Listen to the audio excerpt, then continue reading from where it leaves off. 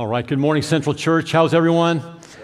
Awesome. Hey, if you're joining us online this morning, whether it's our Facebook Live page or our website, thanks for joining us. Thanks for being here this morning. I want to officially welcome our downtown campus, Pastor Bill and Anya and your team down there.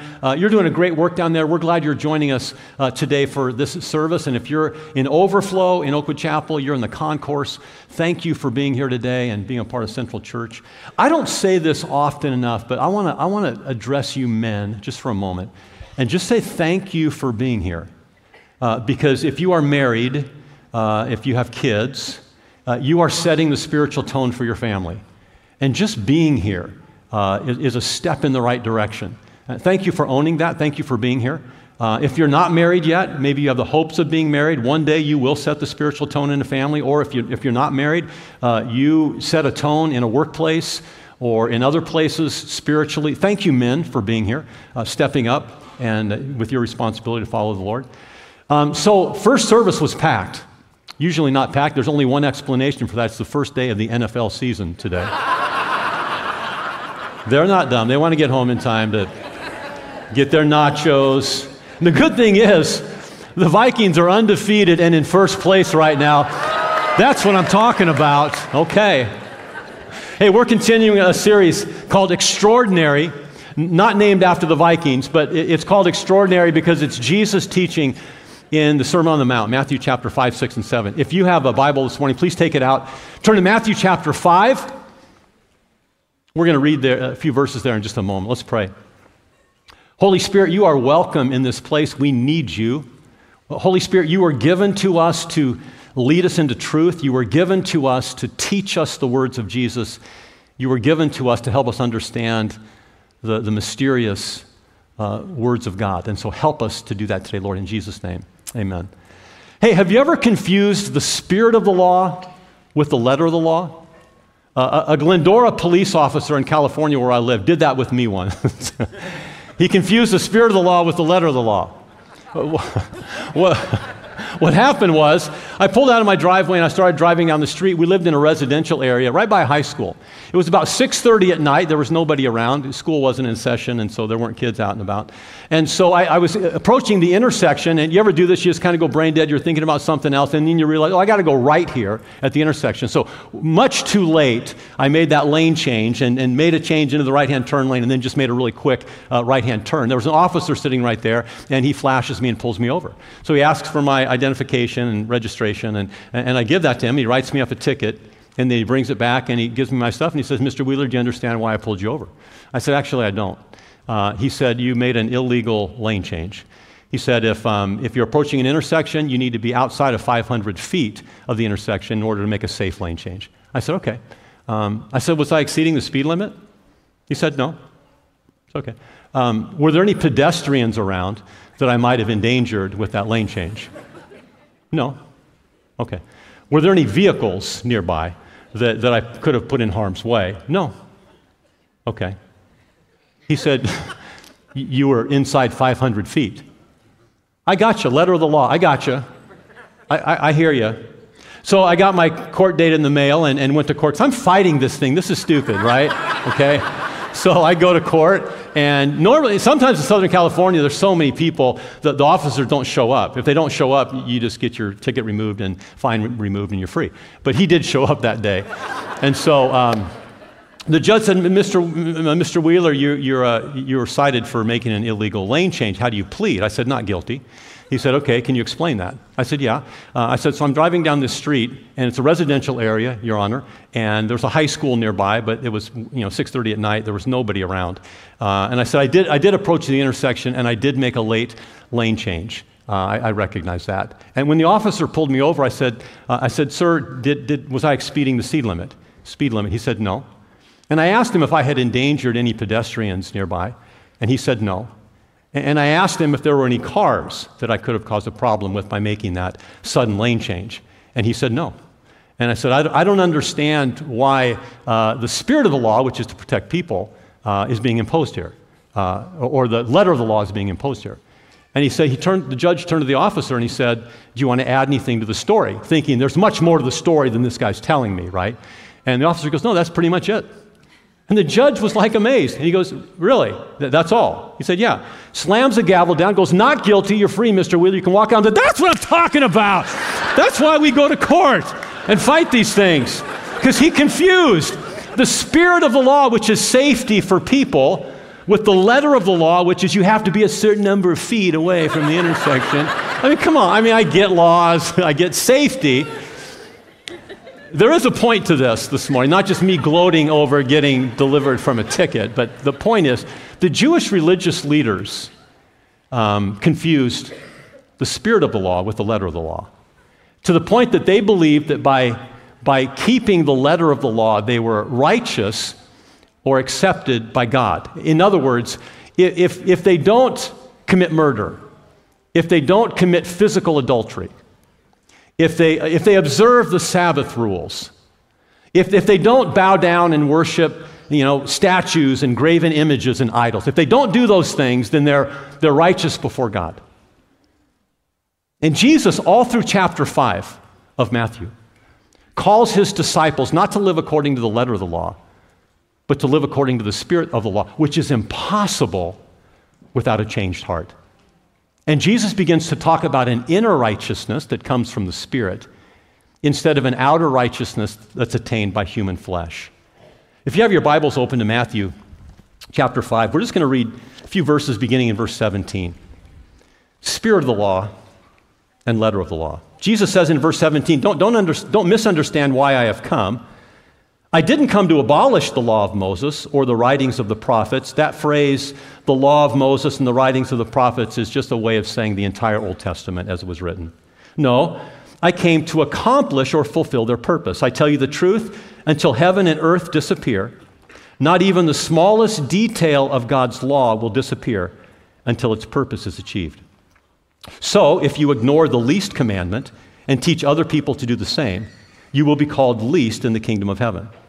But anyone who obeys God's laws and teaches them will be called great in the kingdom of heaven.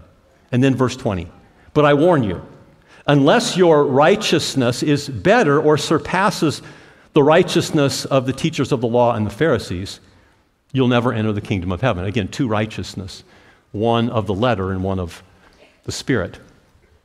I want to talk just for a few minutes about what he teaches us here about the Jewish law. It's really important for us. And the first thing is this: Jesus affirmed the Jewish law. Jesus affirmed the Jewish law. And why that's important is because the Jewish leaders were accusing Jesus of disregarding the law or the Torah. They thought Jesus was teaching that we don't need the law because Jesus often ignored some of the Sabbath laws, rules, and some of the laws of purification. Because remember, when they asked Jesus, what was the greatest commandment? Jesus said, love the Lord your God with all your heart, all your soul, all your mind, all your strength, and love your neighbor as yourself. That summarizes, Jesus said, the whole law. If you do those, in a sense, you're fulfilling the law. Love God with your whole heart and love your neighbor as yourself. Jesus was operating by the spirit of the law. So when he is with his disciples and they're traveling through the country and they come to a field of wheat, and they're hungry, and they break off some of the heads of grain and begin to eat that. The Pharisees say, you can't do that. You can't break the grains. That's harvesting. You're breaking the Sabbath law. And Jesus is like, man wasn't made for the Sabbath. The Sabbath was made for man to do good on the Sabbath. It was to help people, to get closer to God and to care for people around you. Again, letter of the law, spirit of the law. Jesus oftentimes violated other issues of the Sabbath. He healed people on the Sabbath. He would heal people, and the Pharisees would say, you can't do that. You can't heal people on the Sabbath. That's working, and you can't work on the Sabbath. And Jesus is saying, I'm giving them life. I'm healing them. Again, letter of the law, spirit of the law. And then there were laws of purification that Jesus seemingly ignored. This is why they thought that he was disregarding the law.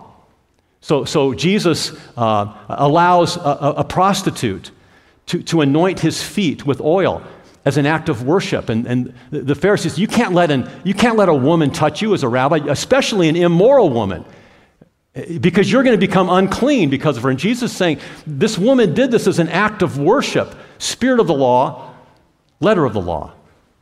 A couple others here. Jesus would heal lepers, and he would touch them in order to heal them. Well, if you touched a leper, you were ceremonially unclean. Jesus would touch them and heal them. Again, sort of violating a law of purification for a higher law, or the spirit of law, which is to help people. Jesus touched a 12-year-old girl that had died. As a Jew, you couldn't touch corpses, you couldn't touch dead people, or you became ceremonially unclean. Jesus raised her from the dead. Again, spirit of the law, letter of the law. So the Pharisees believed that Jesus was anti-law, that he was disregarding the Jewish law. But in fact, Jesus was affirming the law. Look in verses 17 and 18.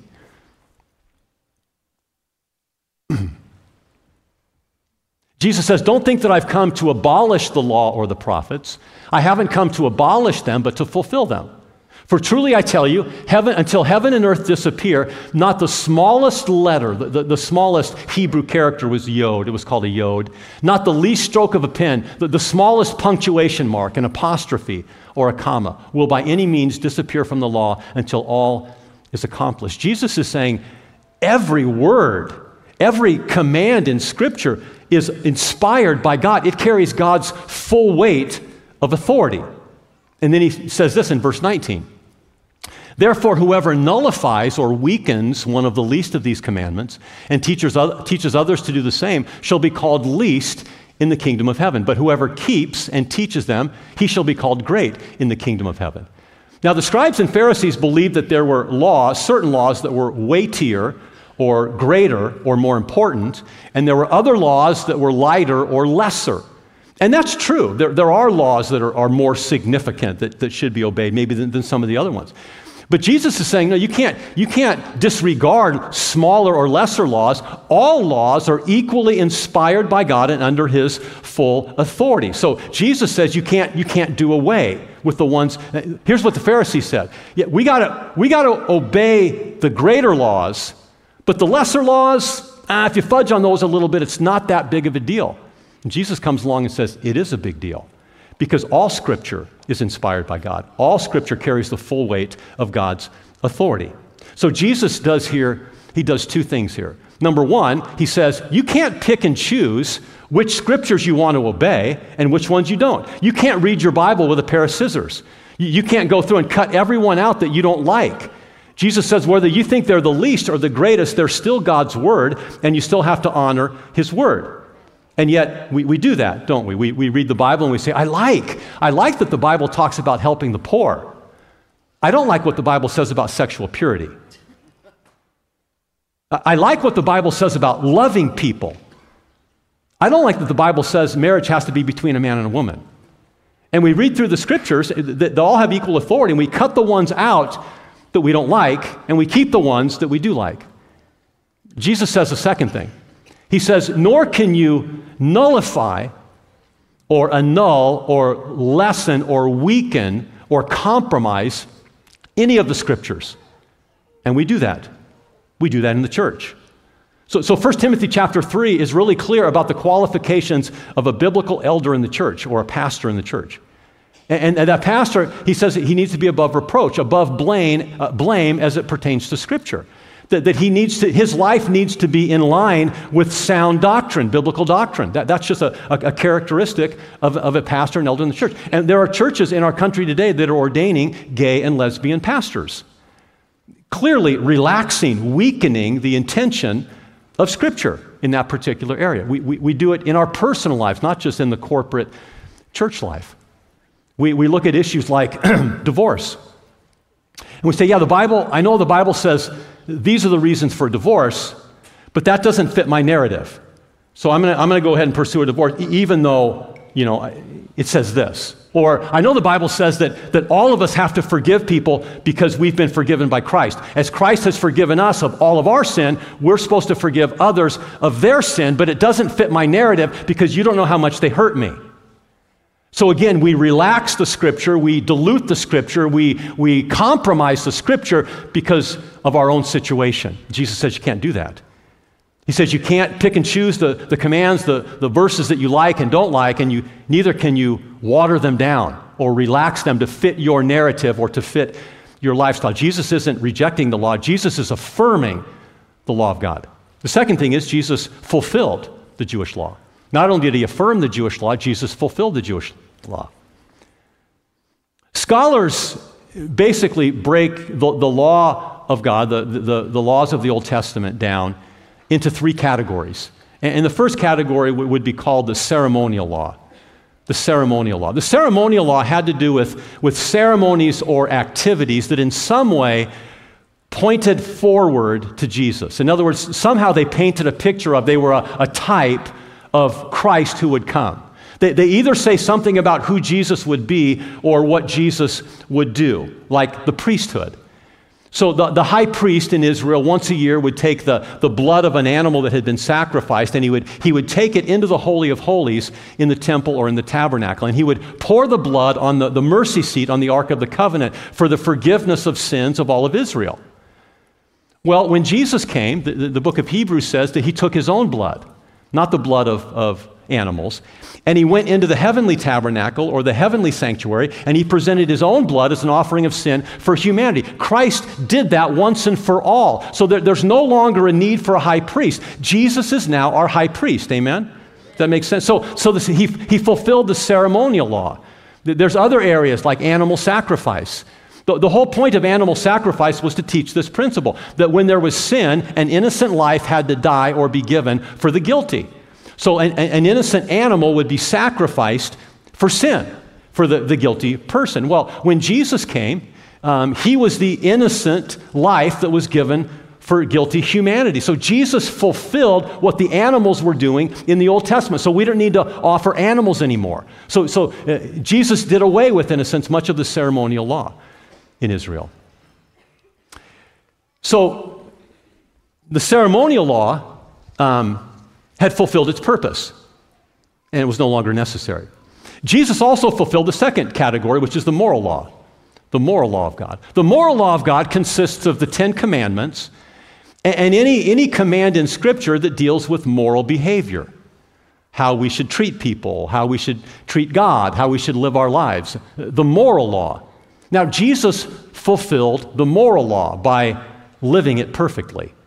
Jesus was sinless. Jesus perfectly fulfilled the law. He perfectly fulfilled the law for us because we couldn't do it, because we're sinful by nature, and we always fall short of God's expectations for the law.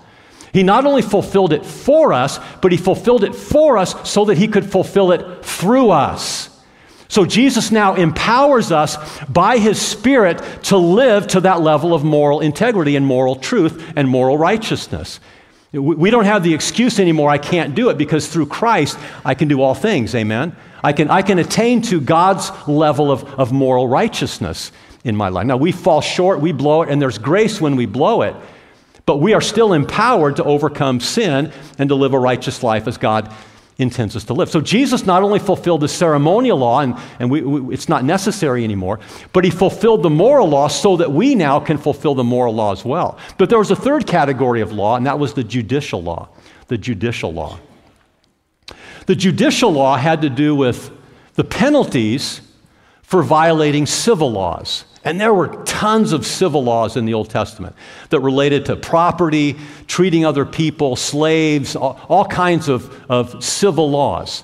So they told us what the penalty was. So if you murder someone, there's a penalty. If it was accidental, there's a different penalty. There's a penalty for rape. There's a penalty for adultery. There's a penalty if your ox gets out of the yard and gores your neighbor. There's a penalty for that. If someone breaks into your house and you kill them in self-defense, was it during the day or was it during the night? And there were all kinds of penalties for the judicial law in the Old Testament. And there was also a law about sinning against God. And the penalty for sinning against God was spiritual death and separation from him. Sin brought separation between humanity and God, legally. And God is the judge of the universe. And so legally, there's a consequence to our sin. The sin is spiritual death, which is separation from God. A few scriptures. Romans 6:23, the wages of sin, the penalty of sin is what? Death. Death meaning separation from God, spiritual death. But the gracious gift of God is eternal life through Christ Jesus our Lord. Next scripture. This is back in the Garden of Eden, what God said to Adam and Eve. When you eat of the tree, if you eat of the tree of the knowledge of good and evil, you will surely what? Die. Die physically? Well, they didn't die physically immediately. They lived hundreds of years after that. But they died spiritually immediately, and they were separated from God. Remember, God drove them out of the Garden of Eden and put an angel at the gate so they couldn't get back into the tree of life. So God removed them from his presence. God removed them, and that was symbolic of that. So Ezekiel 18, the soul who sins is the one who will what? Die. Again, spiritual death, separation from God, legally. So humanity, is, because of its sin, is legally separated from God. And then Galatians 3. Galatians 3. For all who are of the works of the law, like the Jewish leaders who were thinking that their righteousness came because they obeyed the law, all of us who are of the works of the law are under a curse. For it's written, cursed is everyone who doesn't abide by all the things, say all the things, written in the book of the law to do them. So how many of you have perfectly obeyed God's law? Okay, how many of you have broken one of those laws, at least one of those laws? One or more of those laws. There you go. Okay, so that means you're under a curse. You're under a penalty. The curse of sin is separation from God. You are legally separated from God. That's why when Jesus died on the cross as a criminal, and when it said in the Old Testament, cursed is he who's hung on a tree, or in this case, hung on a cross, the Jews couldn't deal with that because that meant Jesus was cursed. That meant the Messiah was cursed. That meant the Messiah was sinful and separate from God. How could the Messiah be cursed? They understood that concept, that you and I are under a curse because of sin, a legal penalty because of our sin that we have no way of getting out of. See, the cross had a legal meaning. There was a legal aspect to the cross because we were legally condemned before God, just for one infraction. Yeah? One bad lane change, and you're cursed for life. But Jesus came to remove the curse. Jesus came to remove the wrath of God. So let's read a couple other verses. Jesus was delivered over to death for what? Our sins. Not his sins, but our sins. And he was raised to life for our justification, so that we could be right with God. 1 Peter 3:18, Christ also suffered once for sins, the righteous, Jesus is the righteous, for the unrighteous. Again, let's go back to the Old Testament. Animal sacrifice. The innocent animal had to be sacrificed for the guilty person. Jesus is the righteous sacrifice for unrighteous humanity. To do what? To bring us to God. Why is that verse in there? Jesus died, the righteous for the unrighteous, to bring us to God because we were separated from God, legally separated from God. When it says that humanity was under a curse, that meant that they were spiritually separated from God and that their destiny was a place called Sheol. Sheol was the place of the dead. It was the place of the damned. That was where they would spend eternity, separate from God. People understood this concept. The Jews understood Sheol, that you are under a curse. Therefore, Sheol is your destiny. Hell is your destiny. And Jesus comes along, and the New Testament says, if you are under the curse of the law, then you are headed for Sheol. You are headed for hell, legally, according to God's standard. One more verse. Or maybe we need to finish the one we just... Did I finish that? Can you go back? Go back. 1 Peter. To bring you to God. He was put to death in the body, in the flesh, on the cross, but made alive in the spirit. That means he was resurrected. Next verse. For God made Christ, who never sinned, to be the offering for our sin, so that we could be made right with God through what? Through Christ. Not through obeying the law. Not through trying to do what's right. Not by being generous or nice to people or kind or trying to live a life that pleases God. No, but by putting our faith in Christ. So as humans in sin, we are under the curse of the law. And God is a just judge. Every just judge has to invoke a penalty when the law has been violated, or he's not just. If the law has no penalty, it's just advice, right? If there's no penalty, it's just advice. You should do this, but there's no penalty. But no, there's a penalty for humanity's sin. The penalty is the curse of separation from God and eternal suffering separate from Him. The cross had a legal ramification. That in order for you to be legally made righteous, you had to be removed from the curse. So you are either under the curse of sin and the curse of the law, or you're under the grace of the Lord Jesus Christ. There's only two categories of people. You are still guilty of sin before God, who's the judge of the universe. Because He's a just judge, He's going to enforce the law. And the penalty for the law, breaking the law, is separation from God and eternal suffering and separation from Him. Or Jesus came to take our place. Jesus came knowing that the wrath of God had to be satisfied, knowing that the penalty for sin had to be satisfied. Somebody had to satisfy it legally. And that's why Jesus went to the cross. And on the cross, Jesus bore the full wrath, the full judgment, the full anger and penalty of God for sin on humanity. He took it all on Himself. That's why the cross was so horrific. Because it was God's curse upon humanity's sin. The punishment that we deserved fell on Jesus. Amen? So we celebrated communion this morning. Why do we celebrate communion? Why is communion so important? Because communion remembers and celebrates the death of Jesus and the legal removal of the curse of sin from our lives. Amen? We are now under grace. We are no longer under the law. We're no longer under the penalty of the law or the curse of the law if we're under Christ. See, the Pharisees thought it was all about them doing something, all about them keeping the law, all about them adhering to the laws of the Old Testament. Jesus said, no, you are under a curse if you're under the law. If you want to be under grace, surrender your life to Jesus Christ. It's no longer about you. It's about what He did, not what you can do. And so we find grace and forgiveness through Christ when we believe that He died for our sins. And the third thing I want to say about Jesus is He reinterpreted the Jewish law. Jesus reinterpreted the Jewish law. Verse 20. Jesus ends this section by saying, I tell you that unless your righteousness surpasses or is greater than the righteousness of the Pharisees and the teachers of the law, you will certainly not enter the kingdom of heaven. Jesus is reinterpreting the law. Jesus is reinterpreting righteousness. And as we go through chapter 5, beginning next week, here's what you're going to hear over and over and over. Jesus will say, you've heard that it was said this. You've heard that the law says this, and some of that was how the Jewish leaders interpreted the law. You've heard this, but I say this. Jesus is going to reinterpret the meaning of the law, and in most cases it was the letter of the law versus the spirit of the law.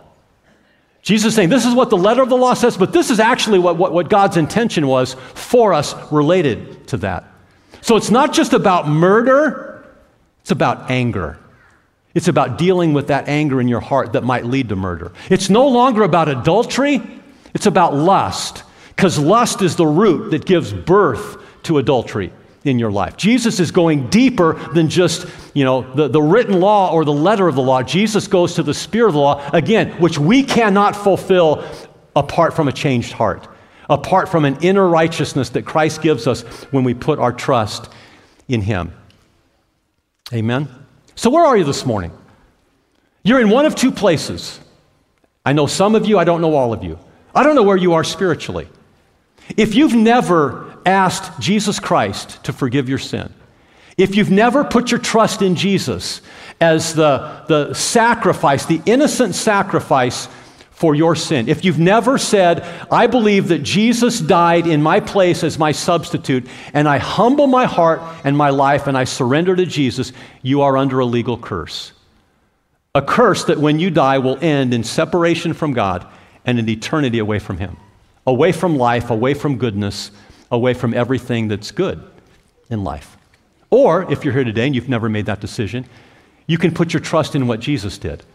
You can say, thank you, Lord, that I don't have to bear the punishment of sin. I don't have to bear the wrath of God for sin. You bore it for me, and I thank you for that. Would you forgive my sin? Which is true of you? Under the curse or under grace? Would you bow your heads with me this morning? And this morning, if you want to take that step of faith out from under the curse and penalty of the law and step into grace and step into a real relationship with Jesus, we say it's as easy as ABC. You have to start by admitting that you've sinned. I've violated the law of God, and therefore I'm guilty, and I can't change it.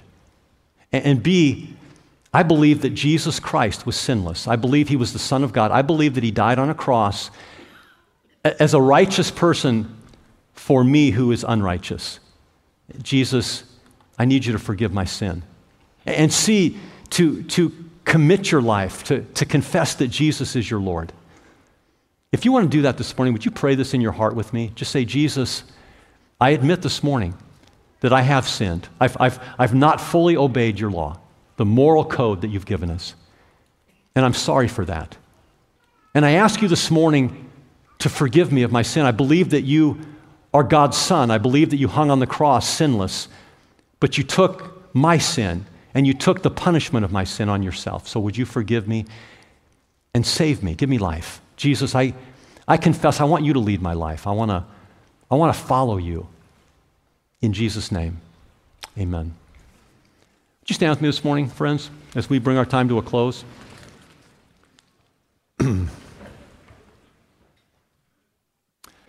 If you know Christ, let me ask you a couple things related to Jesus' words this morning. In any area of your life, have you relaxed the Scripture?